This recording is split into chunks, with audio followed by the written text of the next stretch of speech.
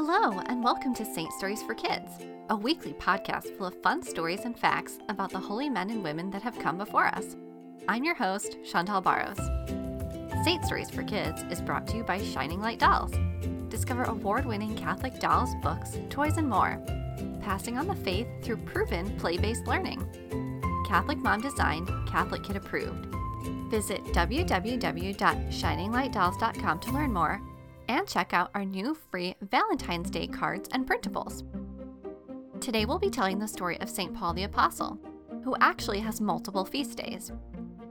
He is celebrated on June 29th along with St. Peter, and also on January 25th, which is the feast of the conversion of St. Paul. Paul was born around the year 5 in Tarsus, which is in modern-day Turkey. Paul was born to a very devout Jewish family and was given a great education at the school of Gamaliel. He was an intelligent and devout Jew, and he persecuted early Christians. But Paul had a conversion experience and went on to become one of the most well-known figures of Christianity. He traveled widely, helping to grow the early church, and 14 books of the New Testament are attributed to him. About half of the books of Acts are about Paul's life and works. St. Paul is also known as Saul of Tarsus. It was common for Jews during that time to have two names, one in Hebrew and one in Greek or Latin. St. Paul is the patron saint of missionaries, evangelists, theologians, and Gentile Christians.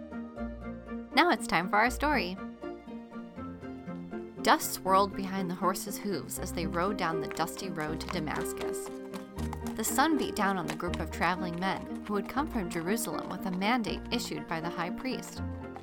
They were going to the Syrian city of Damascus, looking for Christians. The most notorious among them was a man named Paul, a Pharisee and a well-known persecutor of Christians. Paul wanted to destroy Christianity. He despised this group of liars and fools that had broken away from the traditions of his people. They had to be stopped. He put his hand to his pocket and felt the paper inside. He had direct orders to seek out, capture, and bring Christians back to Jerusalem as prisoners for questioning. The punishment that would follow would be their own fault. They deserved what they got, he thought to himself. Looking up ahead, Paul could just make out the shape of the city in the distance. They would be arriving soon, he thought. But without warning, a bright light surrounded him. It was so intense and sudden that he lost his balance and fell from his horse onto the hard dirt road. Paul screamed from the intensity of the light and covered his eyes, but it didn't matter. He could no longer see. He had been struck blind.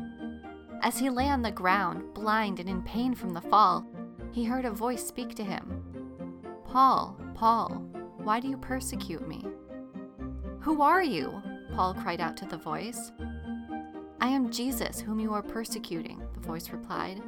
"Now get up and go into the city, and you will be told what you must do." The men that had been traveling with Paul had stopped and gotten off their horses, shocked at what had just happened. Even though they hadn't seen anything, they had heard the voice too, and they were speechless. No one was really sure what to make of what had just happened.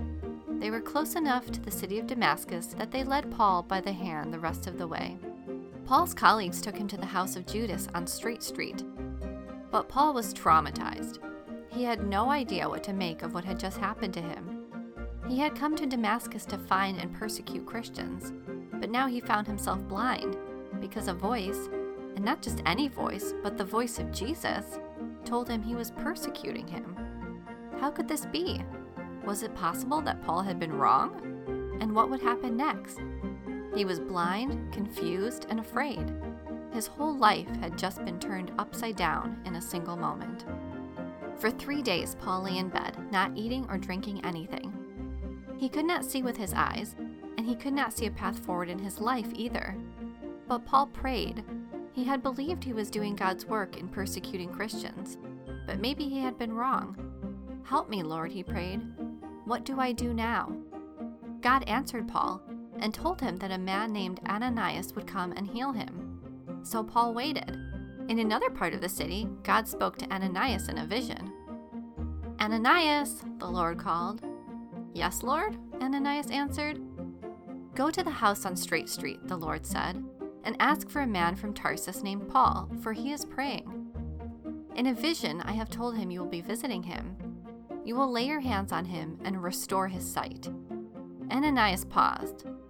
But Lord, I've heard many reports about this man and all the harm he has done to your holy people in Jerusalem, and he has come to Damascus with authority from the chief priests to arrest Christians."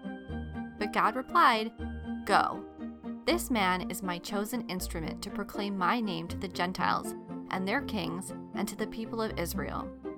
I will show him how much he must suffer for my name." Ananias obeyed the Lord, and even though he wasn't thrilled to meet Paul, went to find him.